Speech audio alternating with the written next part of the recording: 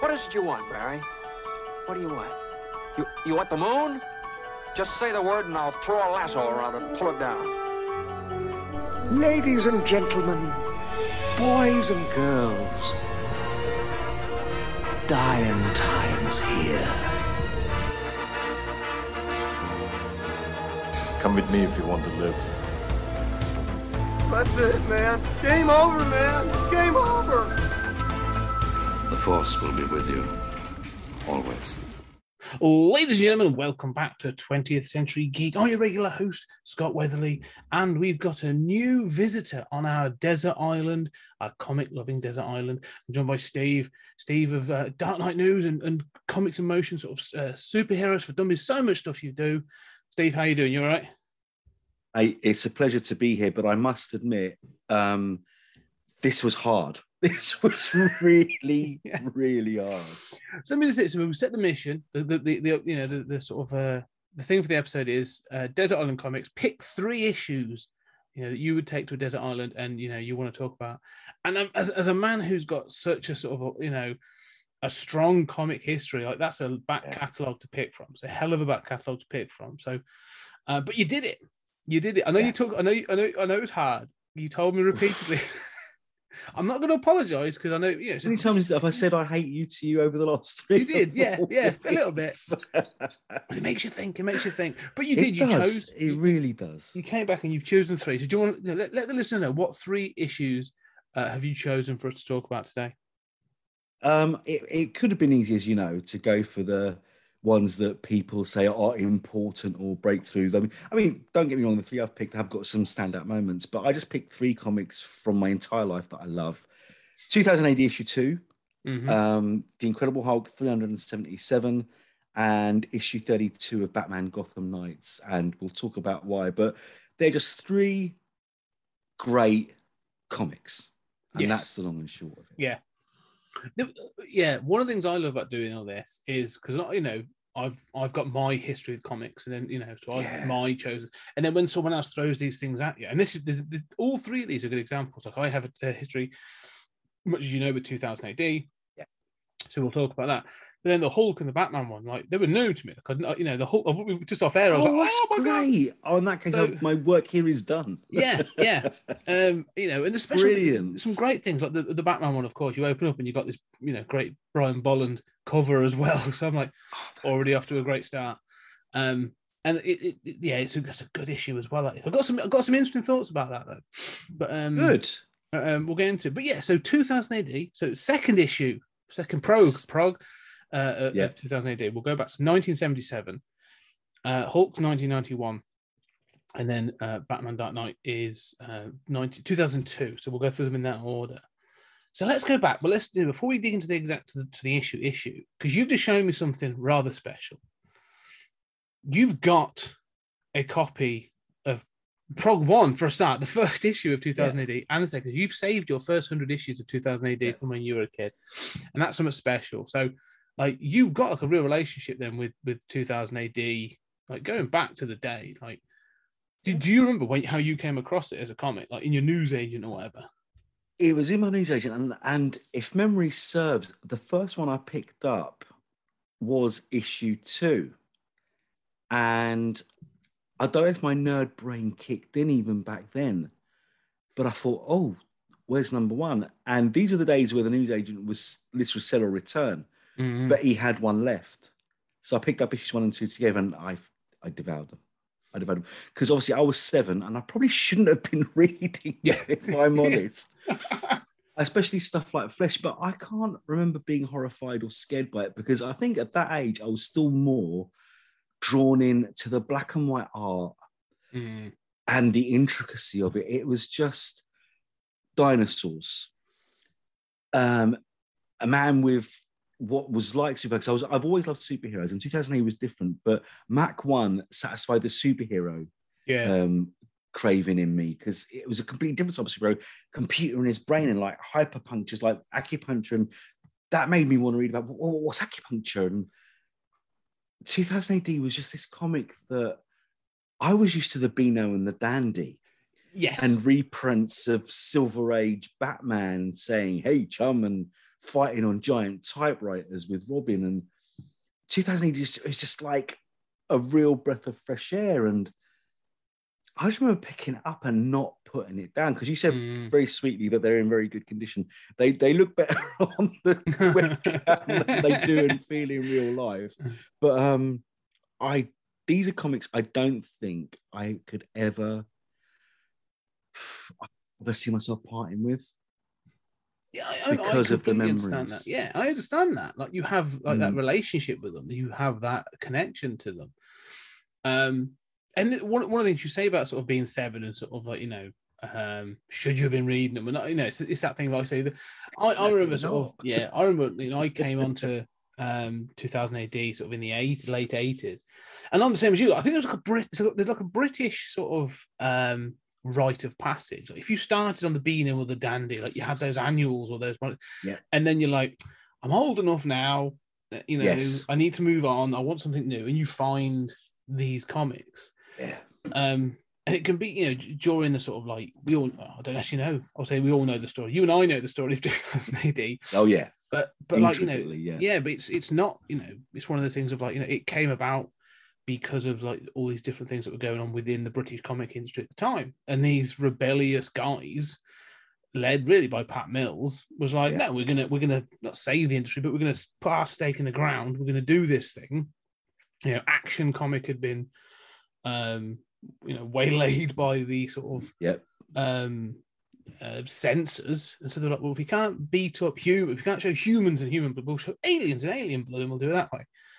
And so this comic was born, and really, like, 2 is a milestone issue as well, isn't it? Like, it's a beautiful piece of work. Yeah, well, it's on newsprint, and so you said the art. One of the things is that, you know, this is design, it's pulp, isn't it? Like, it's pulpy. Like, it was designed to be almost disposable. Like, I don't think they ever thought, like, in 45 years, people are still going to be talking about this thing.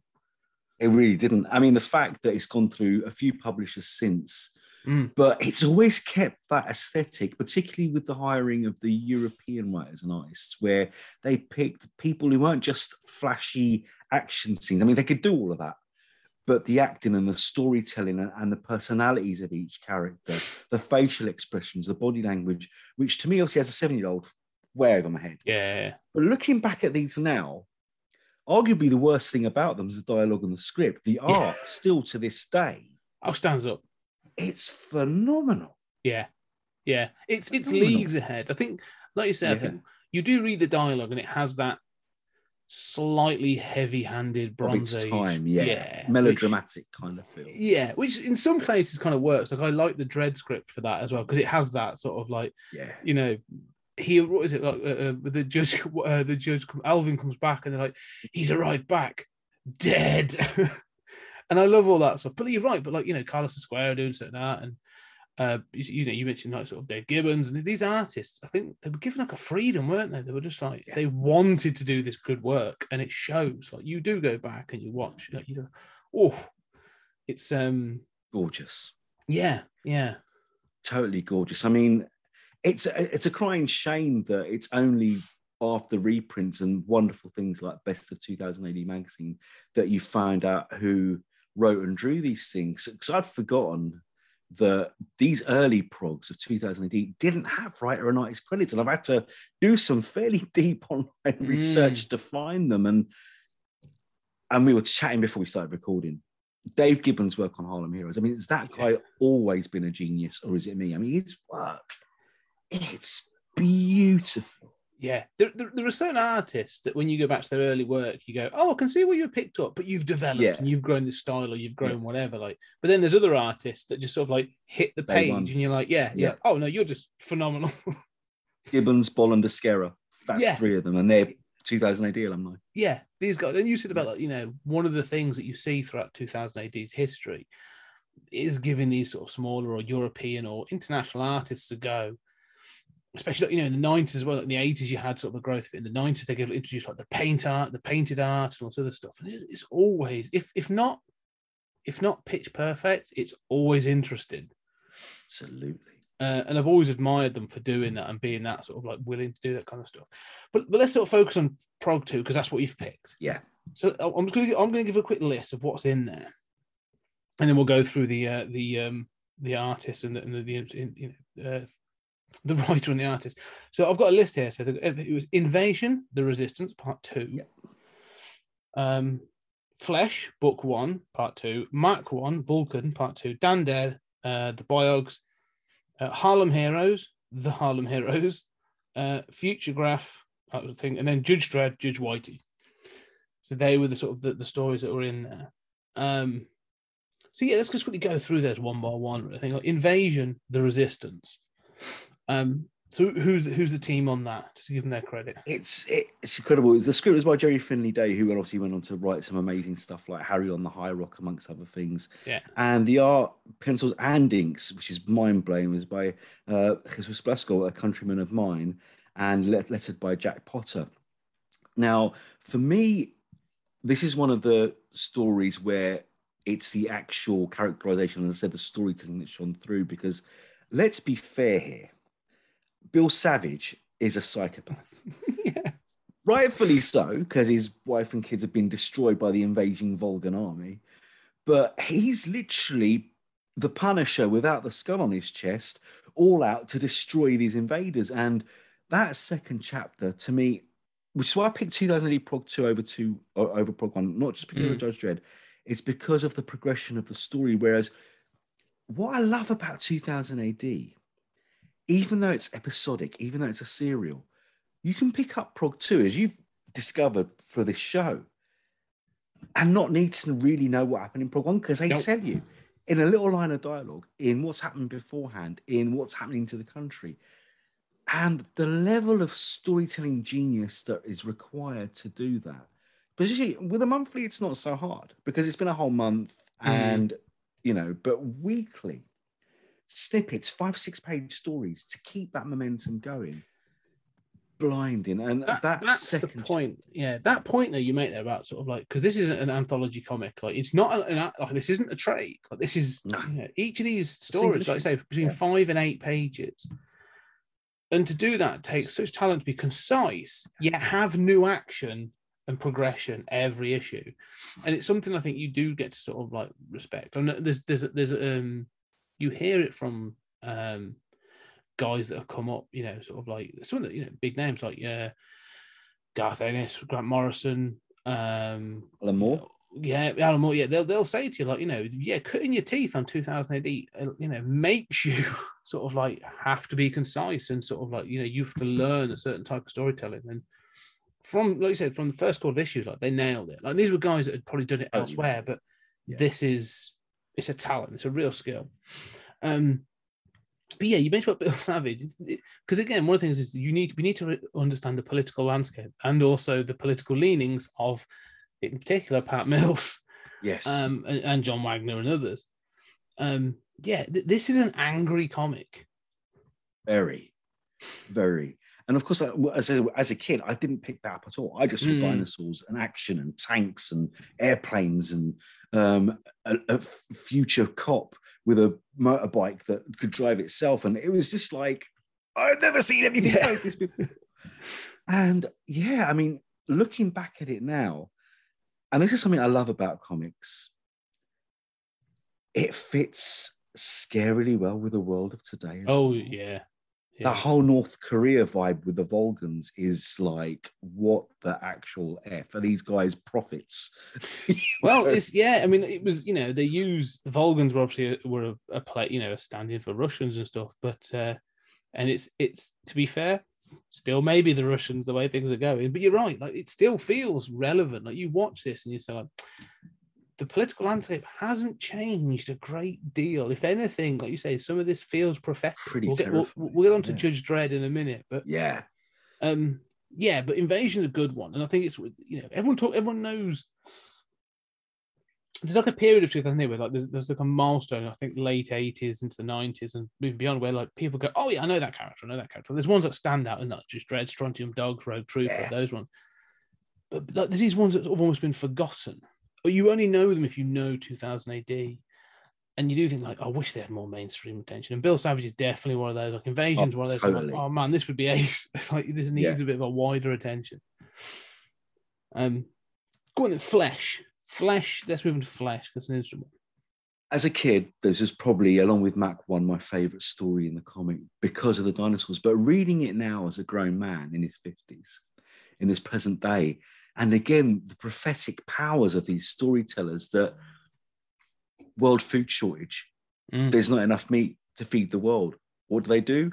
Dinosaurs are going to go extinct. Let's go back and help them and ship over their flesh so that future us can eat it. And it was just like, again, when I was a kid, it was just like, oh, they're hunting dinosaurs, but the dinosaurs are hunting them back. And I just went, yay, cool, munch. But pure magic. So, I mean, I don't know if you know, because with issue 1, with Prog 1, it was almost all plot and script by Pat Mills. But Flesh was written by Ken Armstrong, with art by Jean Bois, again, another European writer and artist, and letters by Bill Nuttall. But what I loved was, it's so violent. Yeah. There's no way.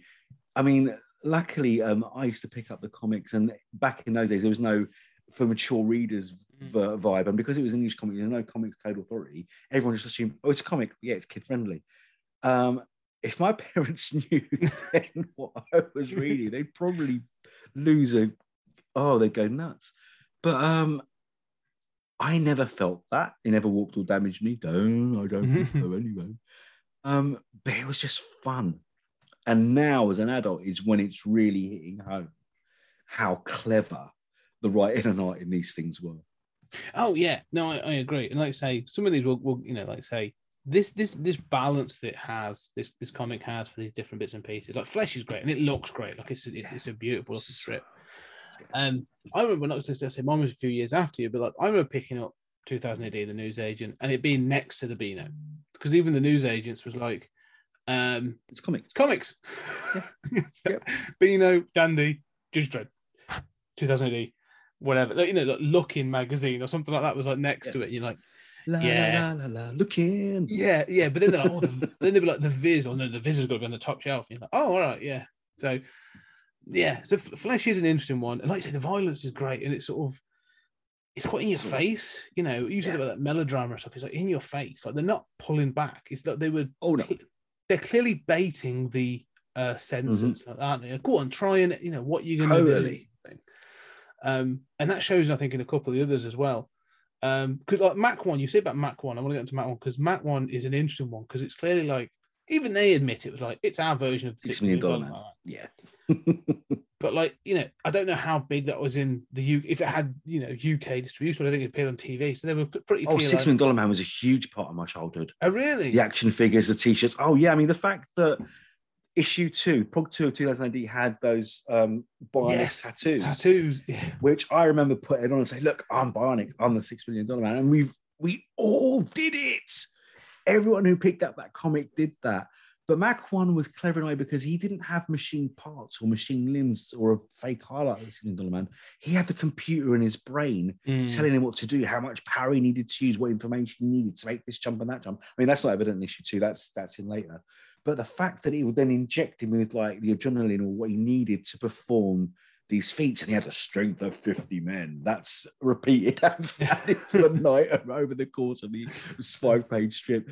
But it was just like, oh my God, this is like a superhero with no cape and tights, but he's saving the world and jumping on planes years before Tom Cruise did it. Who is Tom Cruise? Mac 1 all the way, mate. Well, it feels, looking at Mac 1 and when you flip through it, like you say about superhero, because superheroes really are a rarity in 2000 AD. Well, they're a rarity in British comics as well, really, aren't they? They're very much like an Americanism. Like we had the heroes of Britain were more, you had like war heroes or space heroes, like Dan Dare, or you get sort of others. So we never sort of feel comfortable doing the cape and cowl bit, really, in this country. It never sort of fits well with British comics. And so we go like, well, let's just strip them down of that and have a guy who can just do this stuff.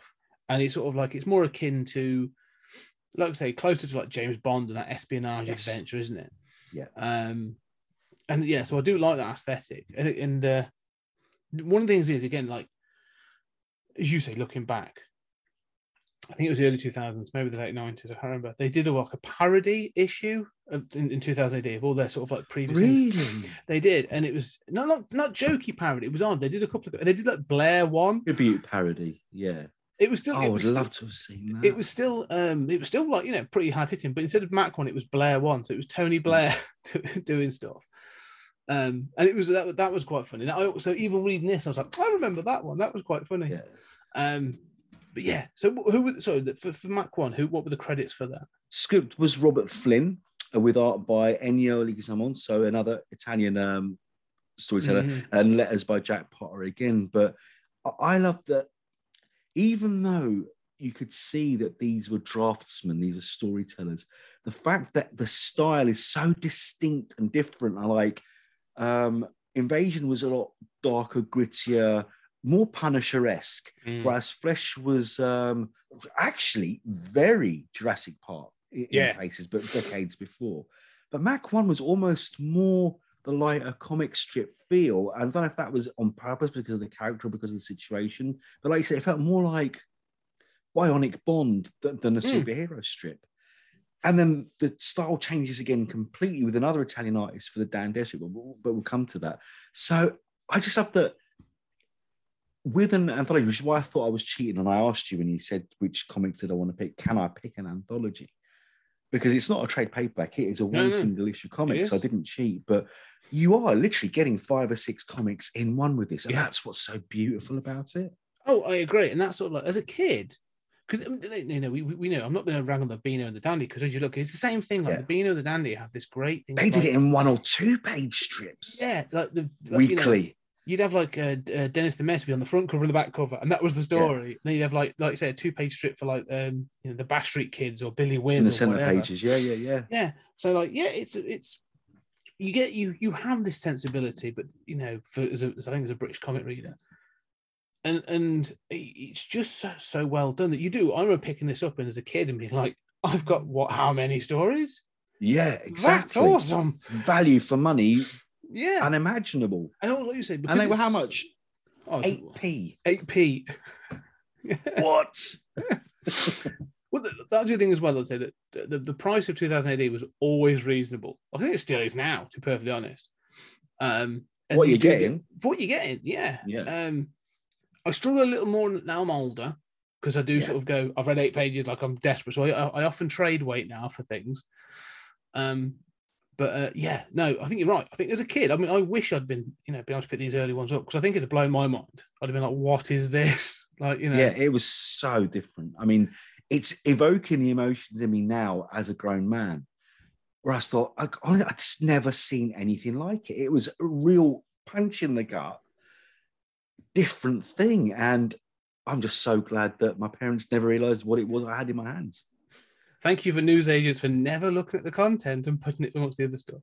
One thing I would say before we move on is it's about this sort of, because it came out in 1977. There's a bit of a zeitgeist change in that year, because you also get Star Wars coming out. Yeah.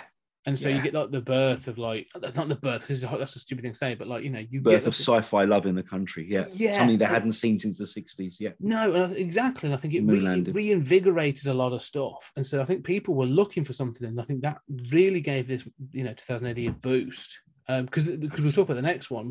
This was sort of, I'm not saying a rebirth, but like they brought back Dan Dare. Like he had Eagle. He had Eagle comics, and Dan Dare was a flagship character. I get you that you never see anymore. I think it's a real shame. Like Dan Dare should, like someone like Titan Comics or someone like that should be doing a bloody Dan Dare comic. IDW.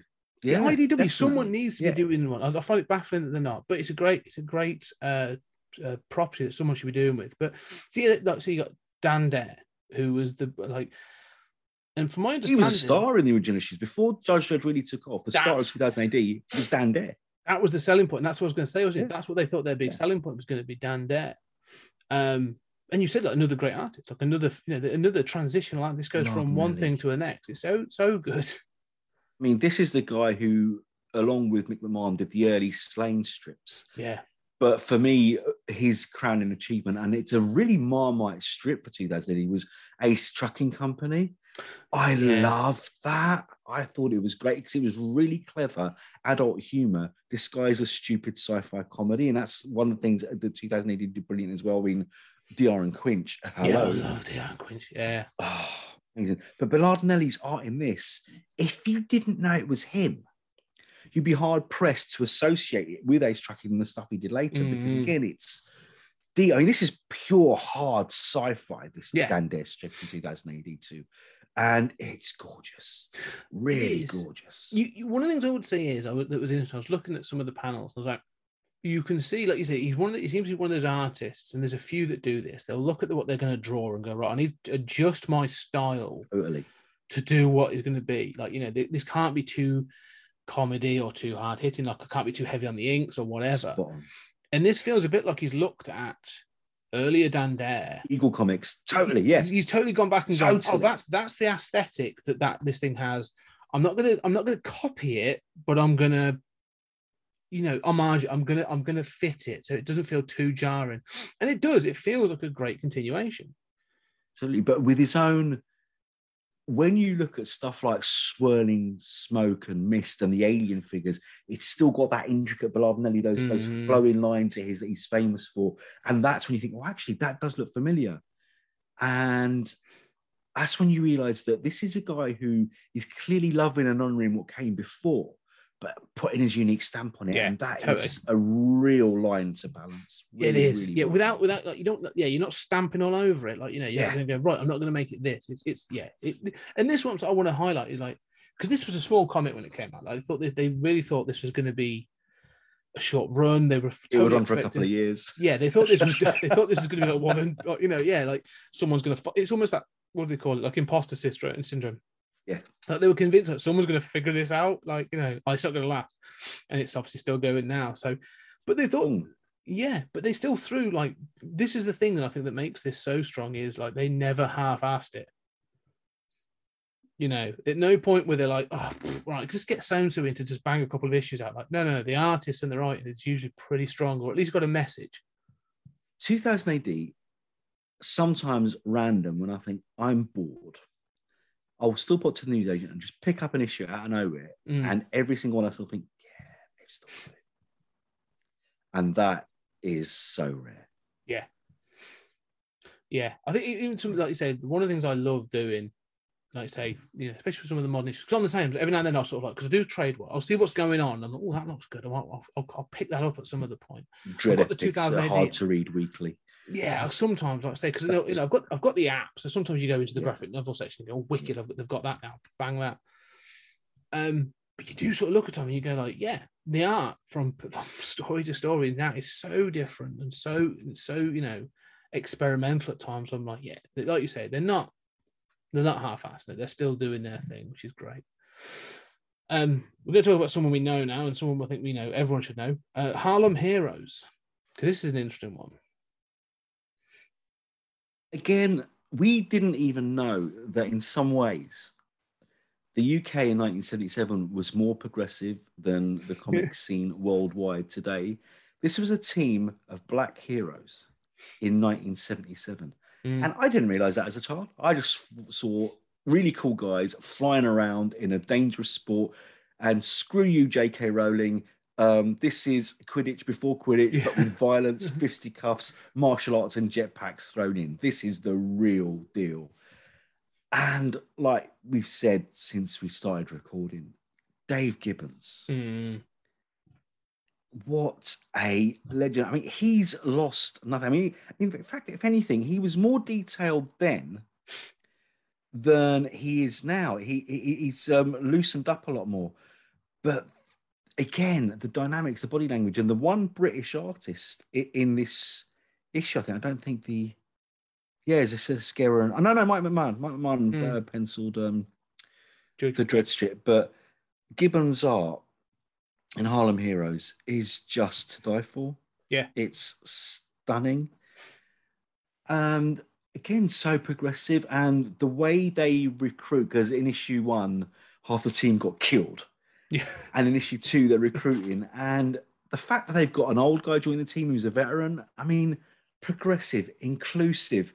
in 77 in ways we can only dream of today. And people are saying, oh, we're all woke with this, something, that, and the other. Sorry. No, we're not. We're going backwards, mate. Yeah. If Damn you, Trump.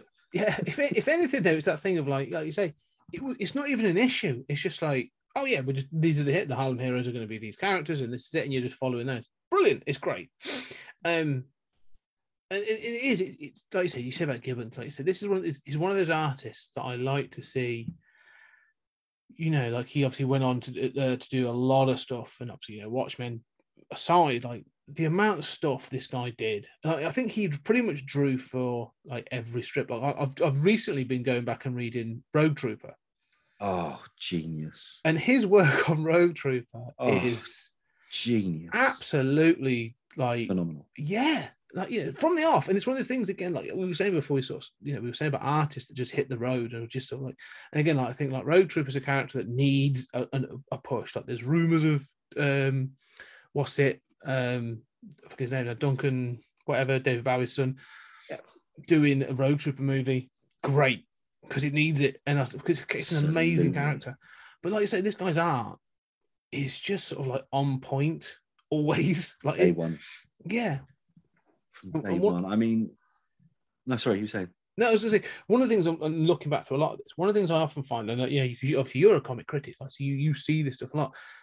One of the things I often sort of, when you spot art, anatomy, like in action poses, is difficult. Like, you know, sometimes it looks a little off, or, you know, and if sometimes it can be glaringly off, or just a little bit like uncanny valley kind of off.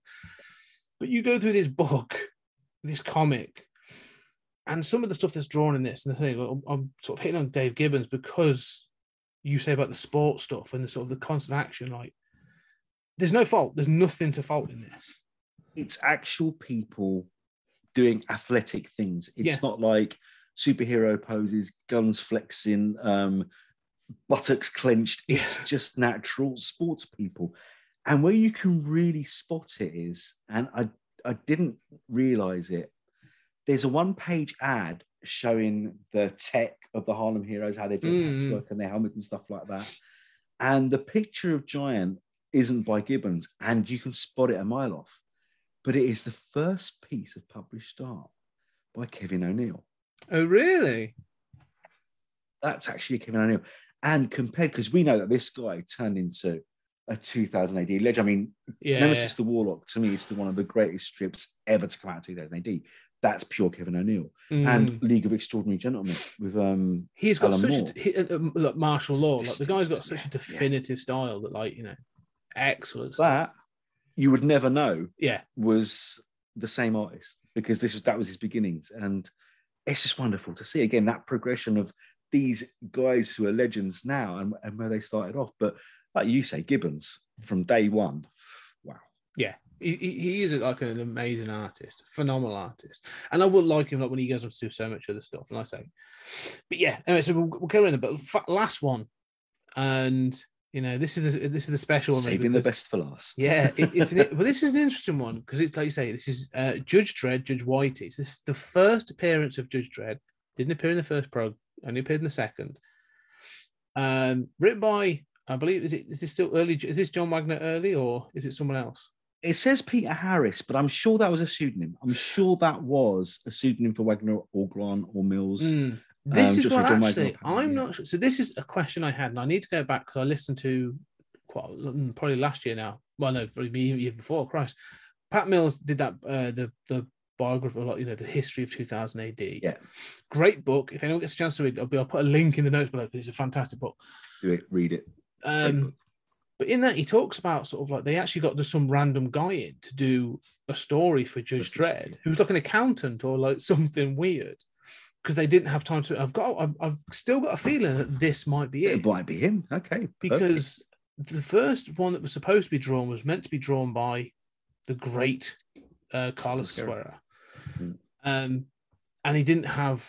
They didn't have a story ready, and they said, we've got this one. And obviously he said, you know, McMahon was there and was like, well, we'll get it done. So this wasn't supposed to be the first issue, and I've got a feeling that's it. So I'm not saying that's, don't quote me, but I just have a feeling that that's actually what it is. But if that's the case, that's even more impressive. It is, yeah. Because honestly, so much that came after is already foreshadowed in this simple 5-page story. Like the chief judge, who was called something completely different in this, and the mega city, and the fact Whitey appears years later after he comes back. Yeah, but the whole thing of from the first appearance, Dredd is the one they all want to prove themselves against. He's the greatest judge. He's the toughest. He's the meanest. If we kill Dredd, we'll be legends. This, that, and the other. And that's from his first appearance. Yeah. And if this is from a guy who isn't a proper comic scriptwriter, then damn. Yeah. I bow to you, sir. I think it was one of those where he wanted to be. Because it says, I'm just looking at it, says Peter Harris here in the I've got the complete Judge Dredd. And one of the things, here you go. So there's two things in this that's really fascinating. So we know now, obviously, you and I are big Dredd fans. The Dredd that came about is this authoritarian regime. Yep. The justice system is what controls Mega City and a bunch of mega cities across the globe. Came about because of the war, the nuclear war, blah, blah, blah, right? So in this, though, it opens with this great thing where you can tell that they're still trying to find their way because it's... here you go. Judges are special lawmen of the 21st century, elected by the people to enforce the law. And there you go. And you can actually see that what they're not, because it says police on one of the things. So the police are still involved in this. The judges are like a special squad. Yeah. And that goes away very quickly. Very quickly. But like you said, but there's a lot of other stuff like Dredd being the top dog and this idea of the judicial system being in place. And one of the weird things of this is, though, Dredd doesn't kill anyone really in this first issue. The punishment is excellent. I love it. Oh, it's awesome. we should learn a thing or two from that. Yeah. Just drop people in the middle of the M25 for 5 years. You drop someone on an island, a traffic on, they can't get off because the traffic is so fast all around it. But yeah, it feels like, I'm not going to say softer, but it's clear that they were sort of like with Dredd, they were still sort of finding their feet a little bit, which is quite interesting. But still, the way that they made him a force to be reckoned with, even though, like you said, he doesn't kill anybody. And the fact that the bike's there from day one, he's got his superiors that he answers to, but he's still the most dreaded and, well, pun intended, dreaded and feared judge on the streets. It's just magic. Really is so cool. It's one of those things, like I said, that we were saying about the characters before. Throughout 2000 AD, when you go, and I think, you have like a longer history than I, there are certain characters like from the first issue, and you go, oh, yeah, this is going to stick around for a while. And then there's others you go, I love this one, like it's a cult favorite, but I know it's not going to go well. Like I have like favorites of like Armored Gideon and Finn that I'm like, yeah, they're never going to be given the full love that I would love them to be. But then like you say, the first issue of Rogue Trooper, you're like, oh yeah, no, this I totally understand why this went for so long and expanded for so many years. And the same with Dredd. Like you read this first issue and you're like, oh yeah, no, I completely understand why this worked. And why after a couple of issues it sort of just took off. Pure magic. I mean, that costume design for a start, and it's evolved over the years, but basically the helmet, the shoulder pads, the badge, stuff like that, it's enhanced, but it's virtually identical. That's Judge Dredd from his first appearance, and that is superb. Yeah, it's one of those things when they say, if you can identify a character from their silhouette, then you're onto a winner. And even in this early iteration, you're like, oh no, I can see, in fact, I was thinking, as I was reading it earlier on, I was sort of flicking through the story, and you see these, like you'll see them on Twitter or sort of Instagram or wherever, and people will do all the iterations of the uniform of sort of like the costumes. People like, Batman from 1939 through to now and whatever, or Superman from then, or Green Lantern or Wonder Woman. And I was thinking like, I'd love someone to do a Judge Dredd one. Like, 1977. Accepted. Yeah, like, could you do it? Like, here's all the milestone ones. Like you say, you'd see, like, the shoulder pad increase or the eagle. And then you get to be out there somewhere. Someone must have done it. I'd love to see it. Like, I was like... crime if it isn't out there, wouldn't it? Yeah. Like, how good would that be as a poster? Like, as a pin-up? Like, all the take something down off my wall for that. Yeah, think it's because it's 45 years to this year, isn't it? So this is the 45th year this year. And also other things. So there's actually I'm sure is it Judge Dredd or a 2000 AD? I think it will be Judge Dredd comic. It's the Comic Museum has got an event on at the moment, an exhibit of all the art stuff. And I'm like, I was thinking about all that. I was thinking, like, it feels like there's a missing. Like, I want to see that. Like, you know, like it was the cover. It was the cover on here. So I've got the complete case files #1. If you, on the front of that is like the one of the early silhouettes of Dredd. And I was like, start with that. You know, that sort of thing. Through the years, yeah, and then go through the years. You've got the much smaller shoulder pad and sort of the different collar, and then go through the years, like, you know, or at least the iterations of where things start to change. Like, it would look ace. It'd be awesome. Heavy metal Dredd in there somewhere, you know, like in the 90s. That crazy. Oh, your Simon Bisley style, yeah, all that kind of stuff, man.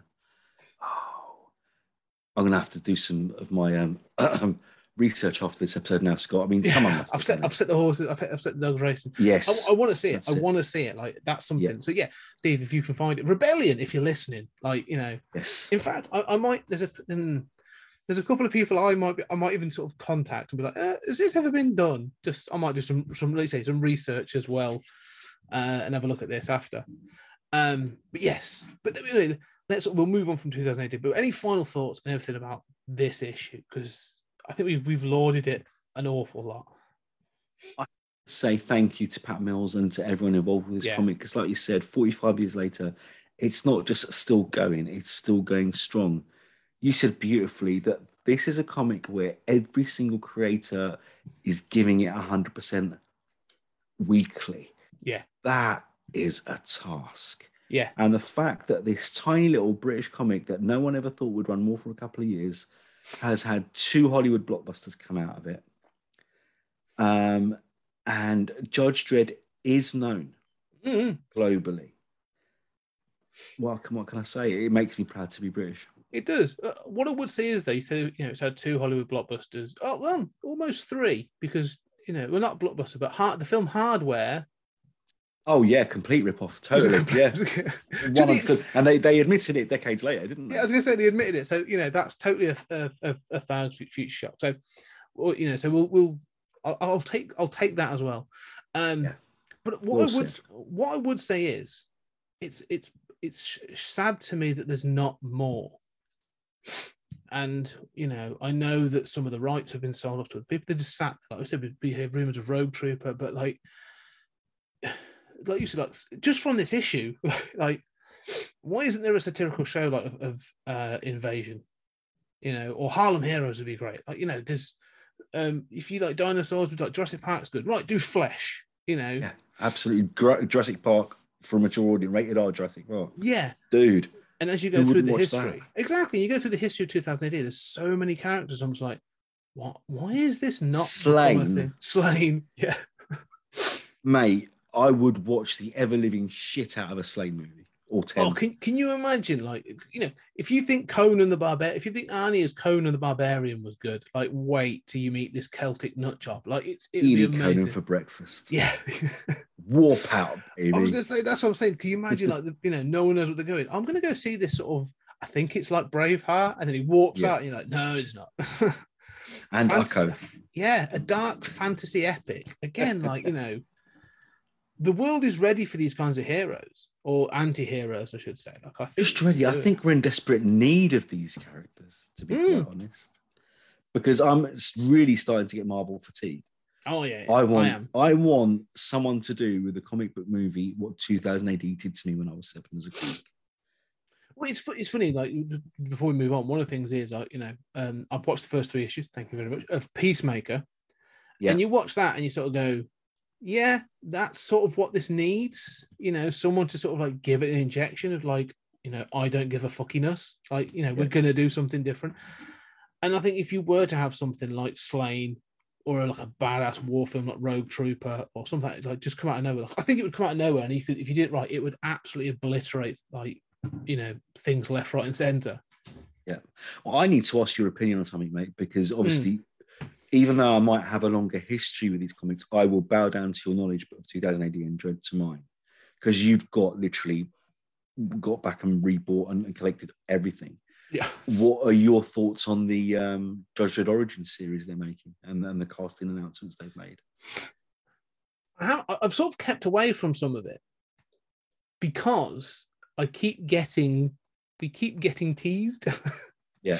You know, they were like Dread, and when Dread came out in 2012, I was the like, fact there's official casting surely must make you think, oh, actually, maybe this is happening now. I'm hoping. I haven't seen it, because you know, they had the Mega City, and there was a big announcement, we're going to do Mega City, and it's going to be a TV show, it's going to be about the judges, and like Dread will appear in it, and it may be Karl Urban, it may not be, and we're going to do this and that, and there was going to be all these web releases, and there was these announcements, they were going to do casting, and I was all in on it, and then it just went and died, and then you hear this thing, and you're like, I've been teased too much. Until I see, it's almost like until I hear cameras are rolling, I don't want to know. I'm excited. It's one of those things I'm excited, but I'm like, until I hear cameras are rolling or something, I'm a bit like, I don't want to get my hopes up again. It sounds great. Like, it sounds like the concept sounds ace. Well, the fact that they've cast one actor to play Rico and Joe for a start is already better than Armando Sante and Sylvester Stallone, isn't it? Yeah, it's a step in the right direction. It's a step in the right direction. Yeah, I know. Yeah. They do look vaguely similar. Yeah. You mean they're Italian American? That's what I mean. Yeah. That's identical, isn't it? They're clones. Yeah. They're ethnically close. Yeah. I often think that when you watch that film, and I'm like, I'm not entirely sure you understand cloning. But then they didn't have the tech. We should have done that story then. But there you go. I am excited, but I'm very conservative. Simply because I know what I'm like. I'll go all in, and then they'll be like, you know, it can't. We've done a pilot, and it hasn't been sold. We were holding out for the Dread sequel so long, weren't we? Yeah, and that's exactly because there was announcements of that. There was like Karl Urban was like, I'm all up for it. I'll do this, and like, what's it? Alex Garland was like, you know, it's been released on DVD and in Blu-ray. It's actually now made enough. It's now made a big profit. It's become a cult hit. All these critics were lauding it. Nothing. And so I am now like, and this rule goes for all things now. Wise, mate. Very wise. Not just for this, but like every time I hear a rumor, I'm like, until I hear cameras are rolling, you know, it's like, I'm a big fan of like The Evil Dead. And they were like, they're going to do this with The Evil Dead. They're going to do that. And I'm like, until I hear that Bruce Campbell's in front of the camera, like, that's what I wanted you to say. Bruce Campbell. No Bruce Campbell. No Until Bruce Campbell's in front of the camera, like, I'm not involved. So, you know, that's my stance at the moment. Come and ask me in a couple of months, and you might hear me squealing like a little girl. I don't know. You know, we'll see. We'll pick up the conversation. Right. Anyway, let's jump forward in time. So we're going to jump forward a decade. We're going to jump to 1991, and an excellent early 90s comic. Incredible Hulk 377, and just give them the plot, Steve. If you just give the plot of this issue, and then we'll get into it, because there's a couple of things on this one I want to talk about. It's incredible because it was 3-4 years into Peter David's legendary decade-long run on the Hulk, where when you get a writer who no one's made more of a mark on Hulk than this guy. But he did it in a way that honoured Stan and Jack and Steve Ditko and Bill Mantlo and Herb Trimp and everyone that went before him, the Buscemers, because he just wanted to give the world a rationale as to why the Hulk was grey on his first appearance. Yeah. Spoke like a grumpy teenager for years. Then he was a mindless child. He grew in size, shrunk, was stronger, was weaker. Bruce was in control. Bruce wasn't in control. And he basically made it that, with a combination of 377, that everyone had treated the Hulk as a physical threat. When it was all in Bruce's head, his abuse as a child, the wife killing dad, which is something that Tony and I love about Ang Lee's Hulk movie and other people hate, but I think that film's a masterpiece. It was very true to the comics. And literally, this is the story where finally Bruce and Hulk realise that they are one and the same. They can't live without each other. And you said it beautifully before we started recording. Stuff like Immortal Hulk. Yeah. Every modern age Hulk story would not exist without this one issue and Peter David's work. So this is where we first meet a permanent or semi-permanent, because nothing lasts forever in comics, intelligent Hulk. And it's so well done. Because he doesn't do it with chemicals or a radiation bath or being bombarded by gamma rays. No, he sat down and got psychoanalyzed by Leonard Samson. Yeah, this is what this issue, because again, I'd never read this and I didn't know this. And so like when I was reading it, and I was like flicking through it, and it's fun. The thing is, what you said about things, it's fun. It's a fun issue. Like there's some interesting bits. Great comic. Yeah. It's a really good comic. Like it opens with a bit of humor, you know, when the two, because you've got Grey Hulk and Green Hulk, and then sort of Bruce and sort of sat in the middle. Like they are, like you said, they're in group, as it were. And then the two Hulks trying to go at each other, but they can't physically attack each other in this mindscape. And to be fair, like you know, like you said, Peter David's arc is definitive. It's one of those arcs, isn't it? Characters have those sort of like, you know, you think of like Frank Miller's Daredevil, you think of like, you know, these Swamp Thing, Neil Gaiman's Sandman. Exactly, these sort of arcs where you go like, oh, that's the definitive run. Like everything that you said, like, you know, stuff that came before it maybe is like bits and pieces, and then this happens, and then it sort of re-baselines the character, and just everything grows off that. I often think of like Brubaker's Captain America as well. Yes, those sorts of things. Completely, yeah. But all of a sudden you get a shock, and you're like, oh, this character's now doing something different, and that's what this feels like, and it's so sort of like fresh. And you know, being a Moon Knight fan as well, so this approach to sort of like DID, but taking it seriously, and having this thing about, with respect, and having this idea of the trauma, like not just sort of like, you know, this trauma is what drove it, and then having this sort of monster father figure, literal monster father figure, like as it's so good, like it's so well done. So glad you liked it. I'm really happy about that. No, I was just really impressed. I mean, it's not like you say, it balances some of the greatness, because it's got this great psychoanalytical stuff going on, and it has some fantastic scenes where this monster thing attacks the two Hulks and breaks them because they fear this monster. Yet it's still got some of that sort of like 80s, 90s silliness. Like you've got the guy who's hypnotizing him. Yeah. Ringmaster.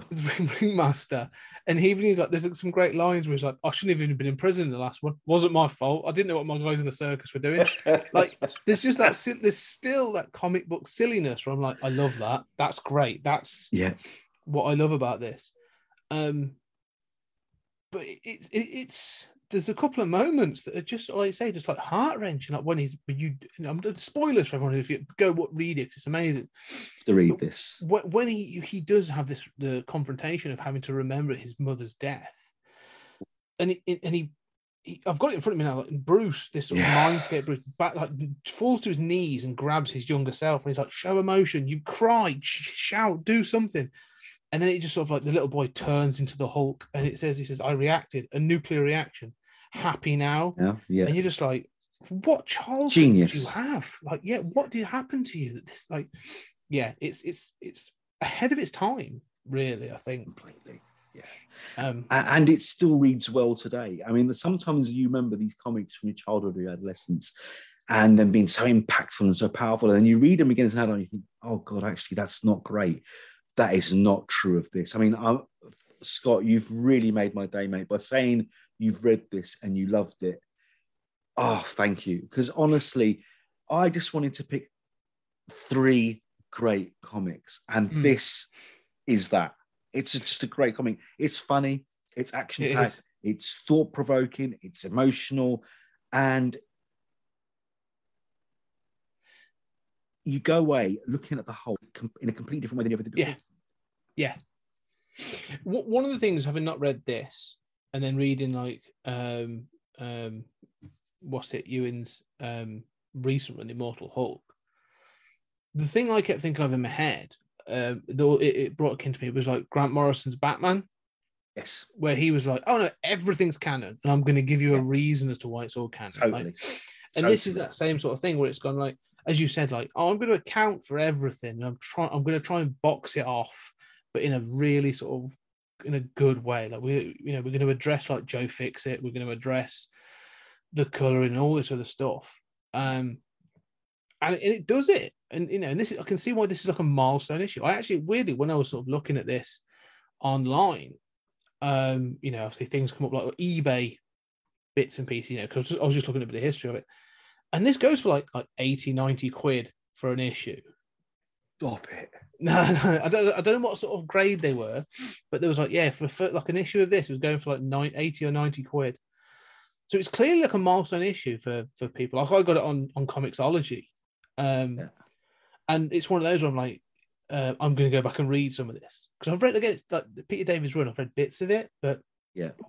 Did you read this when it first came out, did you? Yeah, I've got all the issues. I've got every individual issue. Fantastic. What a collection. Yeah. Oh. One thing I'm going to ask, in fact, there's a couple of things I want to ask, and we'll ask us, because the art's good as well. It's not... Oh, it's great, isn't it? Yeah, it's not groundbreaking, but it doesn't need to be, because it's really solid. It's good, solid comic book art, absolutely. Yeah. The last panel, so that you have, that you said, this configuration, this sort of the Hulk and Bruce and everything comes together, and you get sort of like towards the end, and they're in this sort of like Samson's hospital or office, I'm not entirely sure, but it ends with Green Hulk coming in. It says, "Honey, I'm home." And this was the little thing on with the art. Like, it looks really, like, I'll just show you. He just looks really sinister. Yeah. Yeah. And so I was a bit like, I don't think this is going to go well. It goes incredibly well. Oh. For a while. Yeah. Because, of course, rage and losing control. It's literally, he's the Ruffalo Hulk we've known from the recent Marvel movies. But when you... Because that is just a face like, finally, I'm whole. Yeah. Finally, I'm with my wife. Finally, I no longer have to transform. This is me now, permanently, 24/7. But a couple of issues down the line, he gets called into action because he joins like a team of super spies. And he's going around lugging massive 90s image style guns. I mean, because this is a complete FU to the Image comics, which are stealing readers from Marvel and DC left, right, and center. Yeah. I'm saying, listen, I can out-image you, but I can do it with smart scripts, classic characters. So there's Hulk going around with these massive guns and wearing pink bunny slippers. And it's just pure magic. So yeah, this is like the first iteration. Actually, no, it's not. In the first 6 issues of Hulk, I don't know if you know this, the original Hulk one from the 60s lasted only 6 issues before it was cancelled. Mm-hmm. In those 6 issues, we saw the Hulk grey, the Hulk semi-smart, the Hulk managed by Bruce Banner's mind, a Hulk who could control his transformations by being subjected to like limited doses of gamma rays being shot at him, and the whole Immortal Hulk, body horror Hulk, where there was one issue right at the beginning where Hulk transformed, but he still had Banner's head. Oh, wow. That was in the original Kirby Ditko Stanley issues. And what Peter David did was he said, well, I need to coalesce this and make it real, but make it A, make sense, and B, still be fun without baffling people and making this all pop psychology gone wrong. Because like you said, this is a deep comic, but with a shitload of humor, but it makes sense. Yeah. So, there's a dip into this run. Like that, I've read other bits and stuff I'm aware of. Like this, the first one I've read this. This makes total sense. Like, if you know Hulk and like you go, oh, okay, I know the Incredible Hulk, and you read this and you just go, oh yeah, this makes total sense. Incredible Hulk. Yeah, of course, this makes total sense. I'm thinking of like Chris Phelps. Chris Phelps, our good friend Chris Phelps is a Hulk fan. He loves him from the movies. But I'm thinking like, this is what I'm like. This is one of those things. You sort of say to someone, if you like this character, like, here's a run, like here's an arc. Go read this. This feels like that. And there was a couple of things, and I haven't checked it yet. I haven't got around to it. There's a panel where you first see the small child, with the monster figure. And it's a Christmas morning, and the boy's got like some Meccano kind of thing, he's putting together something, and you got the monster leaning over him. And I'm not looking, I'm going like, I think this image was redone for Immortal Hulk, where they've literally gone and they have a flashback and it's exactly the same. And I'm like, looking, going like, I've seen this, and I'm sure it's in Immortal Hulk and they've done it. I'm like, and this is where I love certain comic creators, where like, you love what's gone before, you know your shit. Yeah. You're not just, like you say, gone, I've got this great idea, we're going to make Hulk in space. And you go, right, what does that mean? Like, one of the reasons I think the Immortal Hulk worked and sort of struck a chord with so many people was because it was so, first it's good, it's just really well written, and the art, it's been fantastic. But also, like, it hits that chord of every Hulk fan's gone like, oh yeah, like it knows its origins, it's honored its origins, and to the extent of like flashbacks. So, I will be reading more of Peter David's Hulk, most definitely. Yes. Like, it's on the list now. It's on the list. Brilliant. So, yeah. I mean, from your reaction, I'm saying you're going to recommend it as a run. Oh, mate, wholeheartedly. How many issues did he do? Oh God, it was close to 10 years. I mean, it's not going to be. I mean, if you've got Comicsology and stuff, you're laughing. Yeah. But hang on a second. Oh. You're not going to pull all the issues out now. No. Luckily with this one, I have got a collection for this. Not including spin-offs and annuals. 136 issues. That's a really good run. I mean, that's a over 10 years. Yeah. And all of it is wonderful. Yeah. Because he, like you said, some writers just want to come on and forget what went before, make their mark on it. This is mine. Yeah. But Peter David, he literally, like I said, went back to the Jack Kirby, Stan Lee, Steve Ditko original 6 issues. He went back to the works of John Byrne, where John Byrne separated the Hulks, and for a while there were 2 different beings. One was a pure rage beast, one was a scientist, but they couldn't live without each other because they were one. They did the physical. They attacked, like they said in this book so beautifully. They attacked the symptoms, yes, not the disease. And I think, Jesus, that's a brilliant piece of writing. That's clever. And when you realise that, yes, child Hulk smash is Bruce Banner as a child. Yeah. Grumpy teenage Hulk is literally that repressed Bruce's emotions coming out. Hormones. I want to meet girls. Yeah. I want to go out. I want to have my own way. I want to drink and get rowdy. And you think, well, Jesus, yeah, of course that makes sense. That was me. I've been there. I've done that. I've lived those. I've had those emotions. And this comic book writer is putting that in an adventure saga, 22 pages, 4-color comic with the most powerful being in the Marvel universe. And it's why I picked this comic, because it is just a great comic, but it's more than that. Yeah. You can read it as a kid and love the action. You can read it as an adult and get the psychology, and you can read it as anything in between. And oh, mate, you've made me so happy by saying you want to read more Peter David now, because my work here is done. That for me is just the best compliment you could give. It's one of the things, just reading this, there's a section, like you say, about the idea of the Hulk representing those different stages of his development, like the child rage and the teenage hormones and stuff. In post Me Too world that we live in now, there's a page and stuff. It does the flashback to him being a teenager, and he's trying to be, he's at college or whatever, and he's like, no, I've got to do my work. And this girl's coming on to him like again and again, and she sort of like keeps pushing him and said, she sort of calls him out like, "What, am I ugly? You're afraid that's all. You're afraid to give a girl what she wants and what she needs," which is a little bit. Fine. Women can be sexually aggressive. Absolutely. But then he grabs her and says, "I've got what you want here, babe." And he turns into, like, there's a flash of him turning into the sort of the Grey Hulk. And I love that. It's like, there's a beast. Like, he's trying to keep this thing repressed, and it's in exactly there. That. And it's so, like, it's no excuse for sexual assault or rape, but it's saying this thing of like, no, like, when you're a young man, when you're a teenager, like you are trying to be a good guy or something, it's like we have raging hormones, like, and absolutely you sometimes react. And it shows how good a person Bruce Banner really was not to react that way.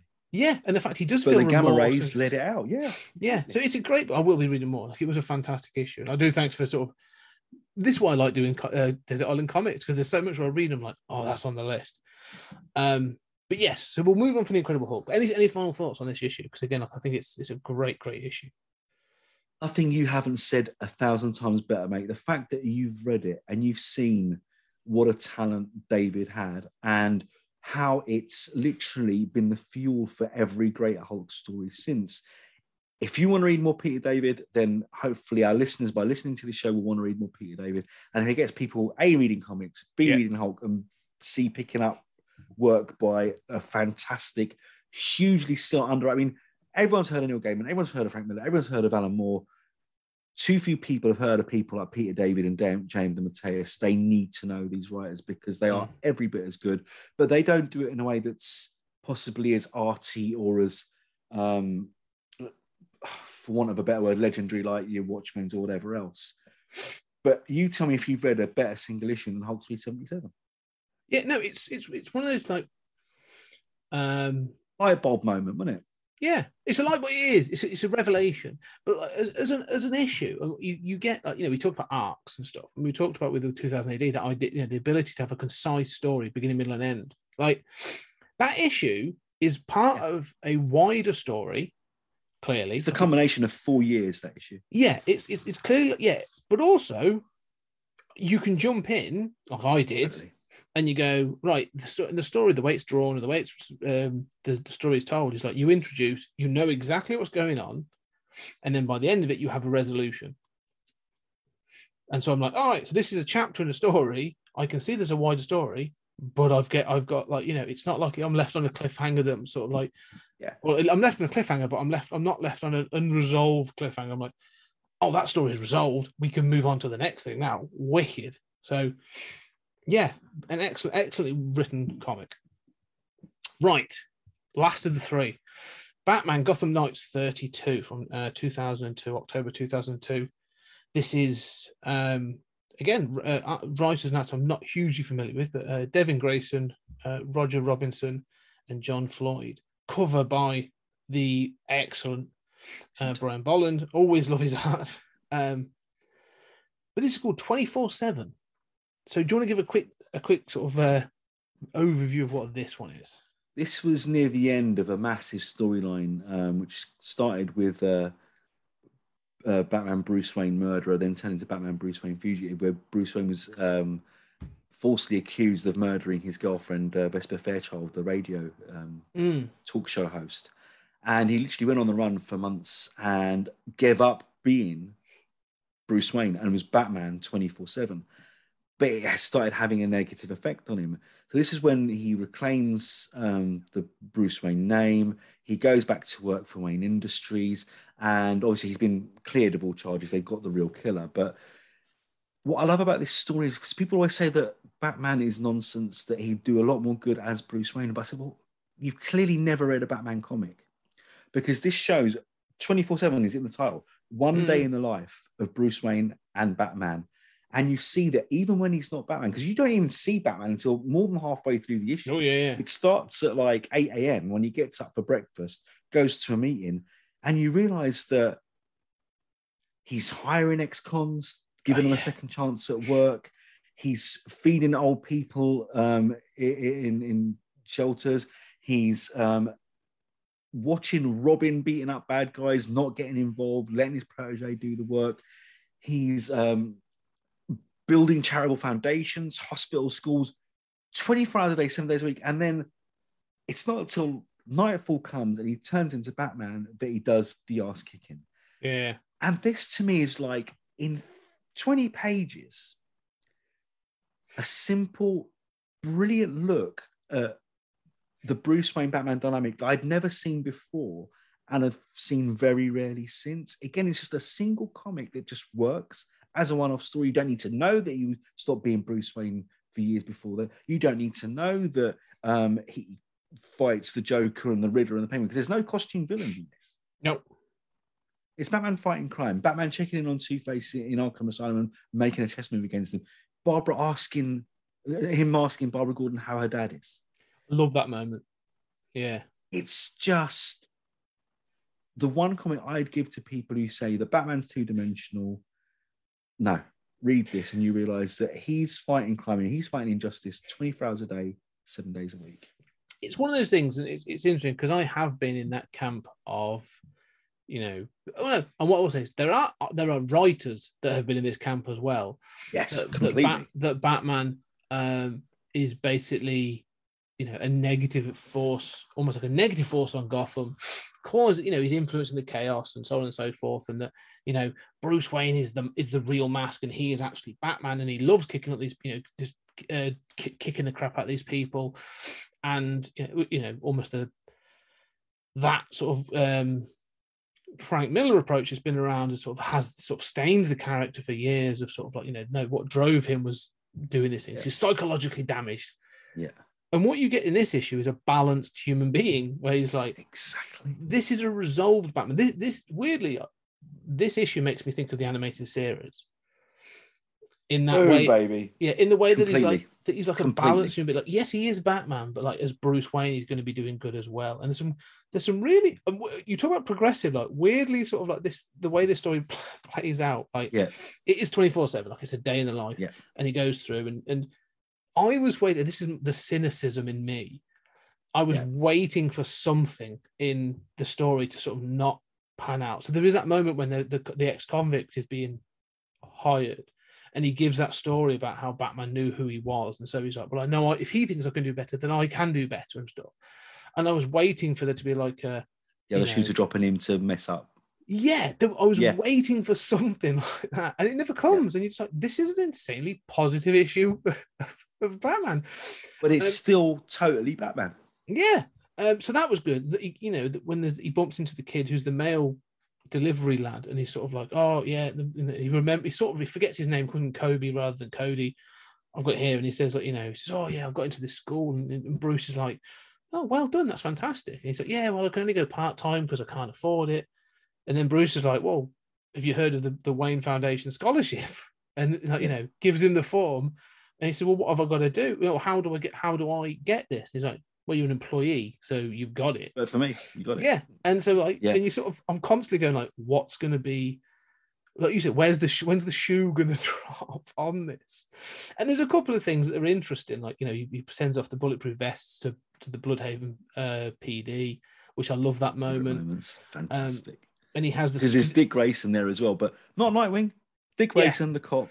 Well, and what he says. More than that, one of the things because I know that they have a fractious relationship at times, Dick and Bruce. But again, this is one where it's just sort of like, he's happy for it. Like it's a nice moment, and he says, why would someone from Gotham give this as a donation? And Dick says, like, well, mostly I think he just wants us to be safe. And so it's it's like this is his nice moment.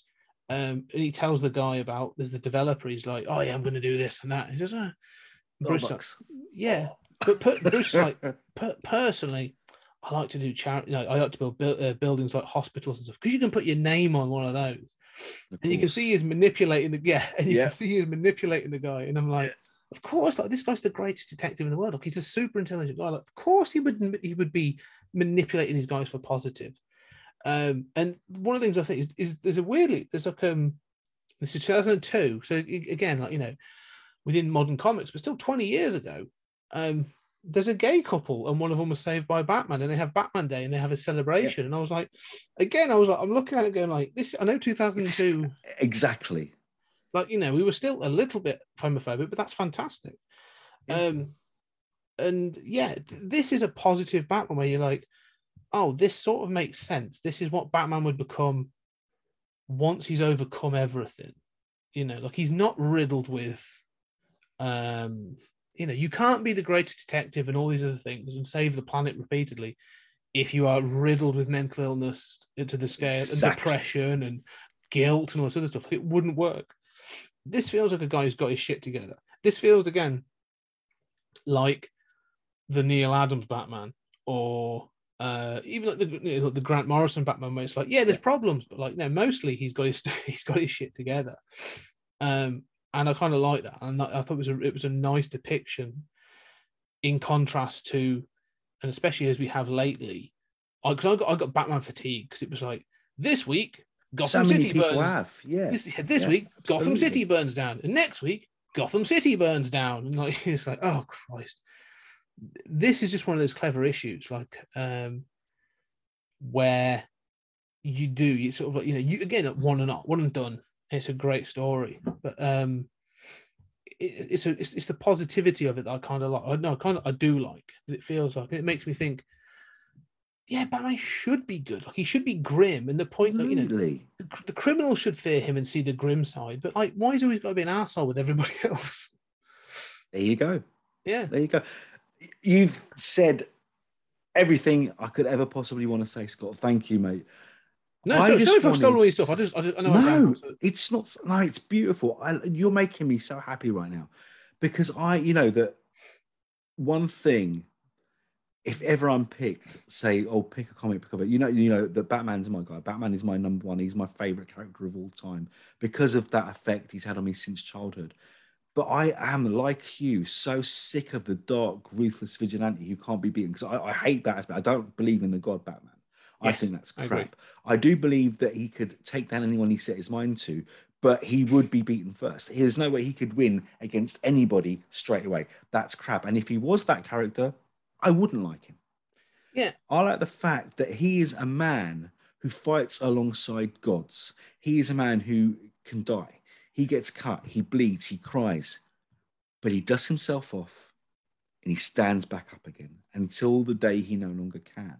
Yeah. And I just wanted to show a Batman comic, like I said, a Dunham 1, 22 read, satisfying little comic where you see, well, actually, he isn't just a kick-ass crime fighter. He's a good man. Yeah. And he's doing good work from the moment he wakes up to the time he goes to bed. And that's something I wanted to share with people who might have that Batman fatigue. And it's understandable, mate. It is. It's completely understandable. You said it. You read this and you thought, this is a guy who's got his shit together. This is actually a good comic with a good, solid character in the middle. Boom, job done. I think about these things, and one of the things I find interesting about, Batman, is there is a time when you would have that sort of Batman is a representative of the time in which he is being written. When he's best, when those stories stand out, I think he is the best. He's a representation of the time. The reason that The Dark Knight Returns worked in the 80s was because New York in particular and Chicago we had high crime rates. You had gang problems. There was that panic and worry in the street, literally in the streets. They were looking to clean up the city. And so you get this comic that represents that, and deals with it. Great. And you had the nuclear fear, which the Dark Returns worked because it was released in 86. That's why it works. And so people that try and transpose that to 2022, it doesn't work because those fears are no longer relevant. Exactly. But there's people, there's writers that still want to write Gotham City riddled by corrupt police and riddled with crime. And you're like, no, it's not. In there. Yeah. Done that. Yeah. What we need is a city that sort of has worked its way back. And, there's a reason that he needs to be there because of the supervillains and all this other stuff. But they need to shift. They need to shift that focus of Batman to be how do they make him relevant for 2022? You could have, they keep touching on these ideas of sort of the police don't trust the capes kind of thing. And it's not been done well yet, I don't think. But when you have got when we are suffering from police brutality and police corruption still, and you've got sort of racial tensions and all this other stuff, as you sort of said, damn Trump, kind of thing. There's a great story to be told, and I feel like everyone's avoiding it or dancing around the edges. So you get this repetition all the time, which is really unfortunate. One last point I wanted to make about the Batman that I like and stuff. And you mentioned about him being a man. Many years ago, someone said to me, Batman is like Rocky. It seems like Rocky Balboa. Yeah, completely. He's just a guy that's got the heart to keep going. He is going to get beaten. He's going to get the out. There's no way he beats everybody. He lurks in the shadows. He uses the element of surprise and all this other stuff. But he will get a kick in, or he's But like you said, he dusts himself up. He'll stand up and keep going. And I like that. That one more round, or he'll go just one more round because that's what needs to happen. And then you get like the Rocky Balboa quote where it's like, life will beat you to the ground and keep you there. It's not about how hard you hit. It's about how hard you can get hit and keep going. I'm like, that's Batman. That's what it's about. Completely. And so, it was nice to read this positive depiction of Bruce Wayne, let's say, as well. And it's not a jarring one. That's the bit I love about this comic. It still completely works. So anyone who may never have read a Batman comic, or to the cynical fan, or to the people who just love the character wholeheartedly like I do, this one single issue is just spot on every aspect of his character. And again, like I say, it made me think of like the animated series. I'm like, oh, that's the Batman I loved when I was a kid. Like that's the when Bruce Wayne was a part of the character and had that sense of humor and had that relationship with Alfred that was quite funny and stuff. Like I love all that stuff. So another good issue. Your choices, Thanks, were very good. As a Templar, you made me work hard. It's a hard choice.